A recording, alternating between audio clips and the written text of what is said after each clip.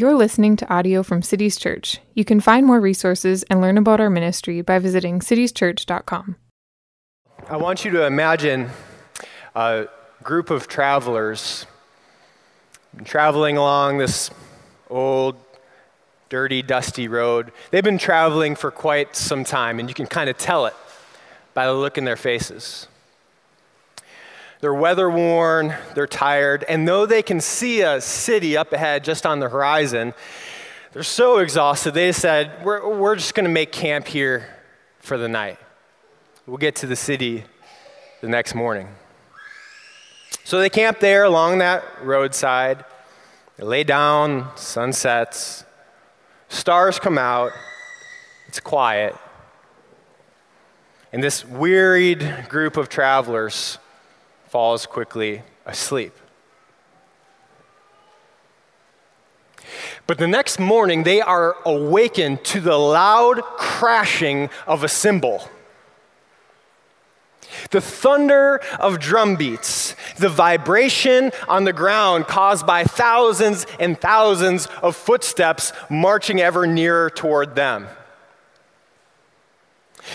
They wake up, they can barely open their eyes. They're so startled in the morning and say, what's going on? What's the commotion here? What's the noise? Is it war? Is it disaster? What in the world is all this noise doing here? Why are this group of people coming toward us? And why are they singing?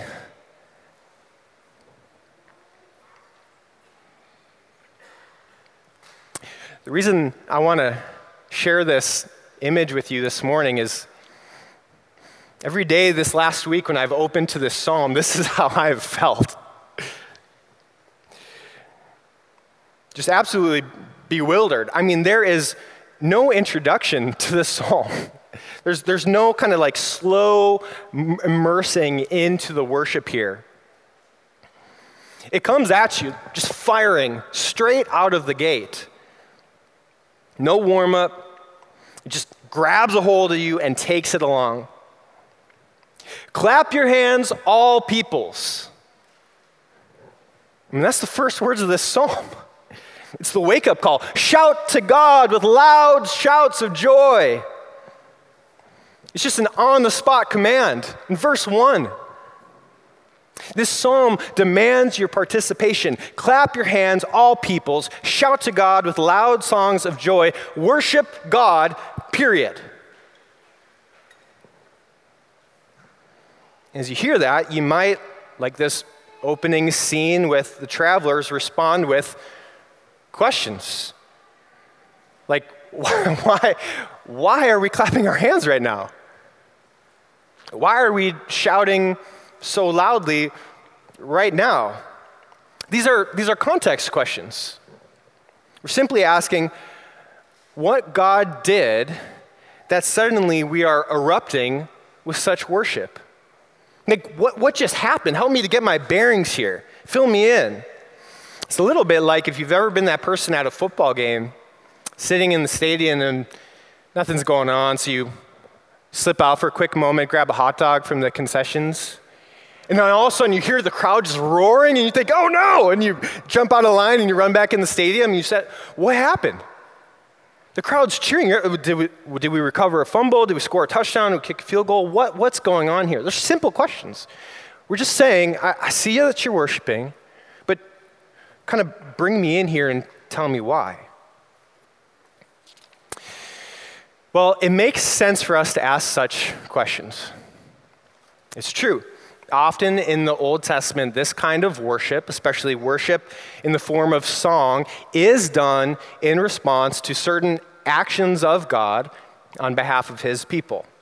Like the rescue of his people out of Egypt, produces many songs throughout the Old Testament. This is common.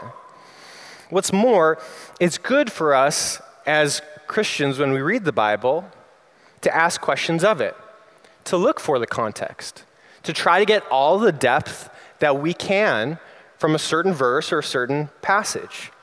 So questions like these, context questions, they're generally a good thing for us to do as readers of the Bible. But note how we keep framing this question in response to the worship of God that we see. We react to it with the question of, what did God do? Okay. We see worship, loud, erupting worship, happy-hearted worship, and we think God must have done something to elicit such a response.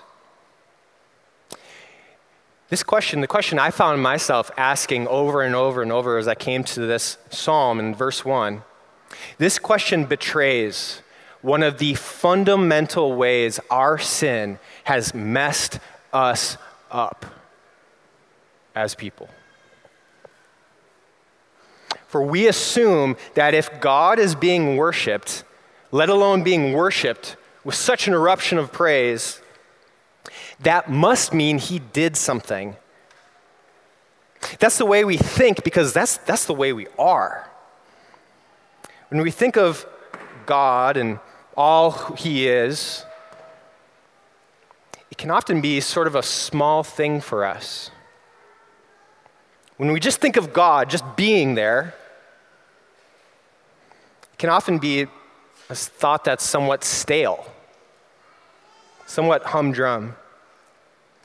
Perhaps his God-ness at times may stir up a mild form of worship within us, may prompt a mellow current of joy within our hearts, but it's his actions. It's God's actions on our behalf. These are the things that really get us going when we see him working for us. So when we hear this grand call to worship, and then we read on, and it's not followed immediately by action. Look at verse 2. Why are we worshiping in such a way? For the Lord, the Most High, is to be feared, a great king over all the earth. What if the psalm ended there? What if that was it? Just verses 1 and 2. Would you be tempted to react with oh, is that all? Like this thought of God just kind of falls flat for us. We were expecting something much bigger and much grander due to the eruption of praise in verse 1. If that's us this morning, I believe a good piece of counsel for us would be to go on over to Isaiah 6, to see a fellow human being, just like you, just like me, to see a fellow human being and what he did when he saw God. Not God acting, just God. What did Isaiah do when he just saw God, just being God? He saw the heavens opened. He caught sight of the one who had told Moses, "No one can see my face lest he die." The one who the Apostle John would see and fall down on his face as though dead. The one before whom the mighty heavenly seraphim cover their faces and ever sing for joy. Holy, holy, holy is the Lord of hosts. The whole earth is full of his glory. If we were to see what they saw, if we were to see what Isaiah saw, just God being God, we would think ourselves insane for asking the question, why are we worshiping right now? We would be like him, every single one of us, bowed down to the ground saying, "Woe is me, I am lost." And why? What did you see God doing, Isaiah? Woe is me, for my eyes have seen the King. He just saw God. Just God being there. That is the immeasurable, awesomeness of the God who we worship, the overwhelming power of his mere presence, the otherworldly beauty, value, and splendor and majesty of this great God and King. The psalmist will tell us more about this God. We will see his actions in the ensuing verses, but lest the actions of God continue to shine brighter in our hearts than the mere person of God, he does not go to actions next, he goes to the person. The Lord, the Most High, is to be feared, a great king over all the earth. Psalm 47 were to end there, we would be just fine. If Psalm 47 were to end there, we could be happy-hearted worshipers. That's all we need to know, that God is there. We ought to worship him. That's why we're called to worship him right now. Now, as it is, the psalm, having set this foundation firmly for us in verse 2, God is king. The psalmist makes a drastic transition from looking upon God through a scale that transcends the universe to narrowing the scope and looking at God and his certain actions on behalf of a certain people. The text reads, he, God, subdued peoples under us, nations under our feet. He chose our heritage for us, the pride of Jacob, whom he loves. If you're familiar with the Old Testament, you can probably connect the reference here. It's Israel following their entrance into the land of Canaan.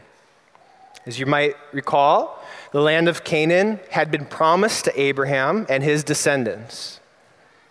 Following their exile into Egypt, their journey through the desert, their crossing of the river Jordan, Abraham's descendants, the Israelites, arrive at Canaan to find that it is yet a land flowing with milk, flowing with honey, and flowing with a multitude of warring nations. But God would subdue those nations on behalf of Israel. He'd place those nations under their feet. From Jericho and onward, the land of Canaan would become the heritage of the people of Israel. Now just fast forward a bit to the time of King David, when he's bringing the Ark of the Covenant up to Jerusalem. 2 Samuel 6 recounts this event and says, David danced before the Lord with all his might. And listen to a few words here. He and all the house of Israel brought up the ark of the Lord with shouting and with the sound of the horn. The psalmist seems now to be echoing this event. In verse 5, Psalm 47, he says, God has gone up with a shout, the Lord with the sound of a trumpet. So see that connection there? The psalmist is connecting those two events in the life of Israel. So the psalmist has narrowed the scope here, focusing on these two events, and you might think, okay, I think I'm catching the flow of this psalm. There's a general claim about God's kingship in the world. That's verses 1 and 2. It's a general claim, God is king. And now we're narrowing the scope in to see examples of what he as king does. We're digging into Israel's history to see proofs of his kingliness in action. We might paraphrase it this way. Yahweh the Most High is to be feared. He is a great king over all of the earth. And in case you have any doubts about that, look back in Israel's history and see what God did for a fairly insignificant and wayward people. Major idea, God is God. Supporting evidence, look what he did. That's not wrong. It's true. What we do have here is an example. But to think of these verses as just a mere example We're taking them and kind of making them stagnant. We're taking them and preventing them from moving forward. But what happens is as you continue to read this psalm, you can actually see there's definitely a flow here in this psalm. There's a story that is being told. There's a narrative, there's a movement, and these verses are part of that movement. What's the story of this psalm? What's the movement here? I could summarize it this way. God is the God who is over all of the world. Part one. God purposes to win worshipers from throughout the whole world. Part two. Let me say this again. God is the God who is over all of the world. And God purposes to win worshipers from throughout all of the world. That's the story of this psalm. That's verse 3 and on where it's taking us. Now, you can see where this psalm ends in verse 9. The gathering in of the people of the God of Abraham. So we have, at the beginning, narrowed lens on the people of Israel, and then the story ends in this broad grouping called the people of the God of Abraham. Think back to Abraham for a moment. God said to Abraham in Genesis 12, I will make of you a great nation. I will bless you and make your name great. In you all the families of the earth shall be blessed. That was God's promise to Abraham. And that promise would move forward through the birth of Isaac, and then through the birth of Jacob. And Jacob's name changed to Israel, and the people of Israel who would come from his line. And then their exile into Egypt. They're traveling through the wilderness. They're entering back into Canaan, where, as we said, God subdued nations. God put nations under their feet, and God gave them a land, a heritage, the land of Canaan. God is God over all of this world, and God purposed to win worshipers from throughout all of the world. God's plan would begin with Abraham, a singular man, Abraham. And it would culminate in the ingathering of a large group of people called the people of Abraham. What was to be the bridge between the two? What was to be the vehicle that would carry singular Abraham to the mighty people of the God of Abraham? What was to take what was small and make it large? What was to take what was local and make it global? God tells us. Abraham's descendants, the Israelites. So the movement as a people, the Israelites' conduct as a people, their travel down to Egypt, their bringing back into Canaan, their subduing of those nations, taking that land as their heritage, that movement, that storyline is part of God's storyline to win his worshipers from throughout the world. That's where this psalm brings us next. In verse 6, it says 5 times over, sing praises to God, sing praises to God, sing praises, sing praises, sing praises to God. It's as if, for the moment, this invitation is being sung out throughout all the directions of the world, centering in Israel, but flowing out north, south, east, and west. Sing praises to God.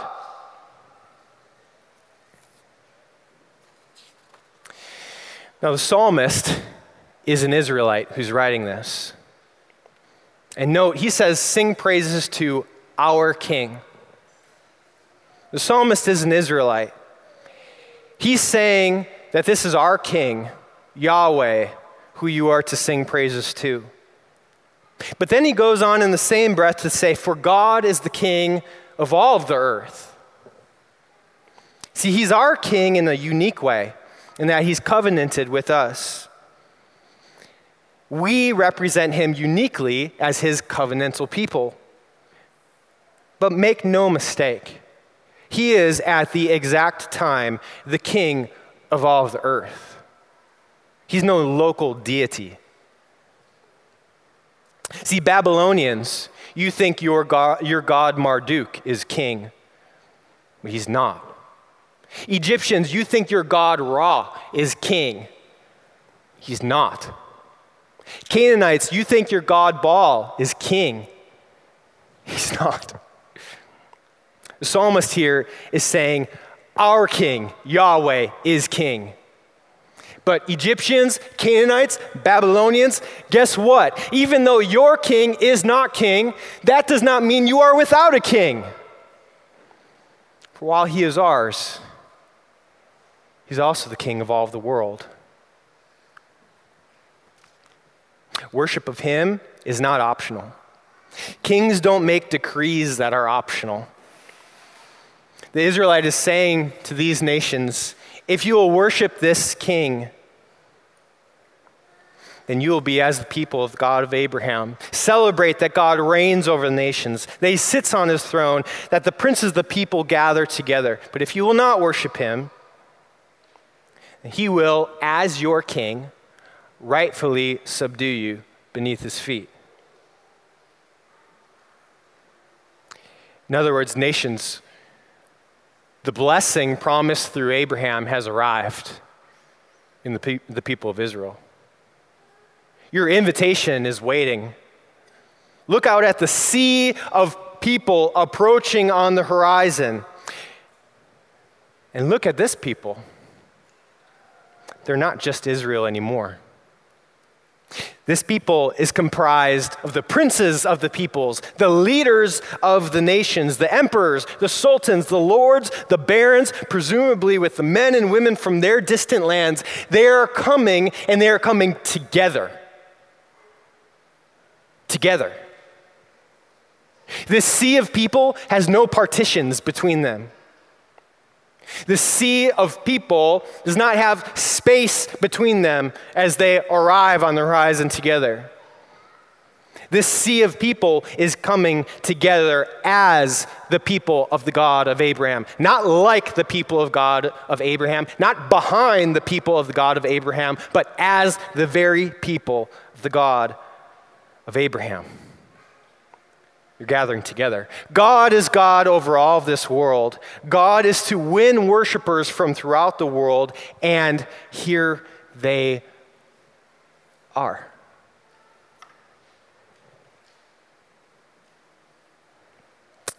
The princes of the people gather as the people of the God of Abraham. The shields of the earth belong to God. He is highly exalted. That's the story of this psalm. That's the movement here. Now, what's the application for us here today? I have two applications for us, and they're both in the form of a question. The first is this: do you see in this psalm God's pursuit of you? Do you see in this psalm God's pursuit of you? Most of us here today are not Israelites. We have no bloodline reaching back to Israel or Abraham. And yet here we are, mentioned in this psalm. That's right. You and me, we're mentioned here in this psalm. The people of the God of Abraham, that's us. Read Galatians 3. It is those of faith who are the sons of Abraham. In Scripture, foreseeing that God would justify the Gentiles by faith, preached the gospel beforehand to Abraham, saying, in you, all the nations of the earth shall be blessed. See, this is a story, Psalm 47 is a story of God's pursuit of worshipers. It's begun with Abraham, it's carried through the Israelites, but this was a pursuit that included his pursuit of you. Don't push this away. Don't say, God wasn't thinking of me back then. God didn't have me in mind when he called Abraham so many years ago. No. then do you think you got into this family by accident? Do you think you got into this family apart from his notice? Do you disagree with Ephesians 1 when it says, "Blessed be the God and Father of our Lord Jesus Christ, who has blessed us in Christ with every spiritual blessing, even as he chose us before the foundation of the world." He chose you before the foundation of the world, and you are now a people of the God of Abraham. And this is your story. God's pursuit of worshipers includes God's pursuit of you. So, second question. Do you see in this psalm God's rightful authority over you? So do you see in this psalm God's pursuit of you? And do you see in this psalm God's rightful authority over you? If God is the king of the world, then that means he is king over you. If the clapping of hands and the shouts of joy are being directed toward him, that means the clapping of the hands and the shouts of joy are not being directed to you.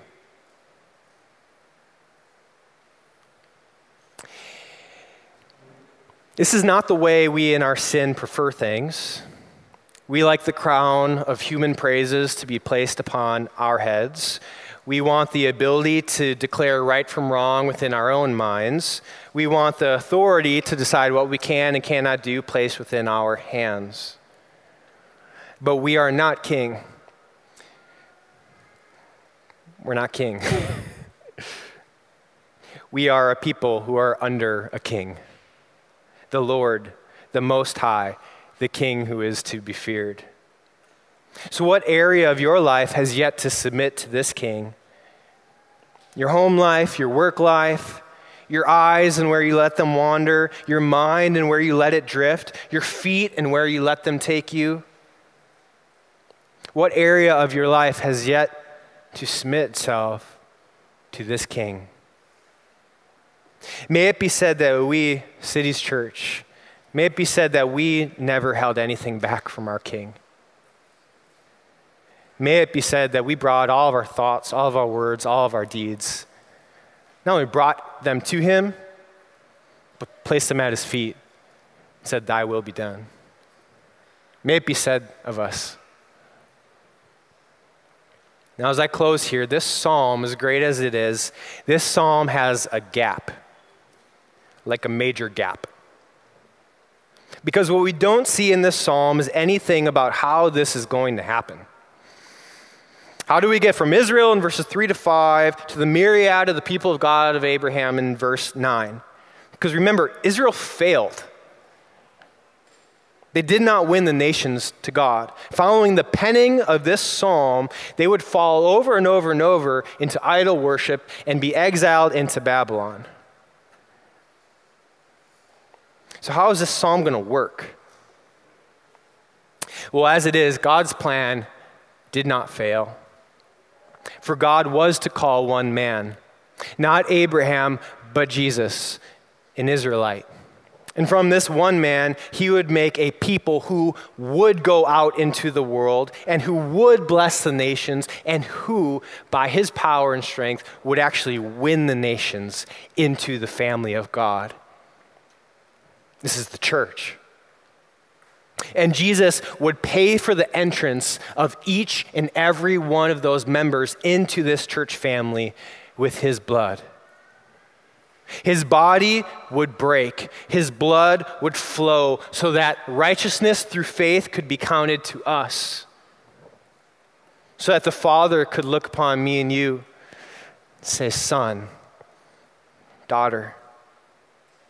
So that's what this table is about here. That's what this meal is about. We celebrate that Jesus is the King over all of this world. Jesus, by his life, death, and resurrection, has paid for and won worshipers for himself from throughout the world. If you are not one right now, if you don't worship this King, if you coming in here this morning perhaps felt startled and alert and awake, kind of like that group in the beginning of the sermon, I'm asking you right now to turn and worship, to turn from your sin, to turn from the other things in your life that you've been worshiping and to worship this King. Join our family. Join this mighty people, the people of God of Abraham. Join today through faith in him. Would you one day sing with us in eternity with joyful noise, clapping hands? Would you sing this song? Worthy are you, for you were slain, and by your blood you ransomed people from every tribe and people and nation. Would you sing that with us in heaven? Let's pray. Father, we thank you that you are King. We thank you that you pursued us and won us so we get to enjoy you as King. We get to celebrate you as King. We get to even be a part of your family, the King's family. And pray, Father, that we would submit everything, give everything to you in our life. You would be King over all of us and in all of us. Father, I pray for anyone in here who's not currently a part of this great people. Would you call them through your Spirit right now? In your name we pray. Amen.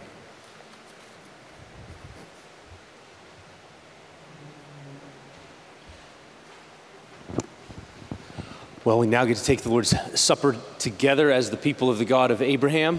And so I'm going to invite the pastors to come here in a moment, and we'll do the bread together. And it's, it's gluten-free bread, and we'll pass it around, hold it until the end. His body is the true bread. Let us serve you.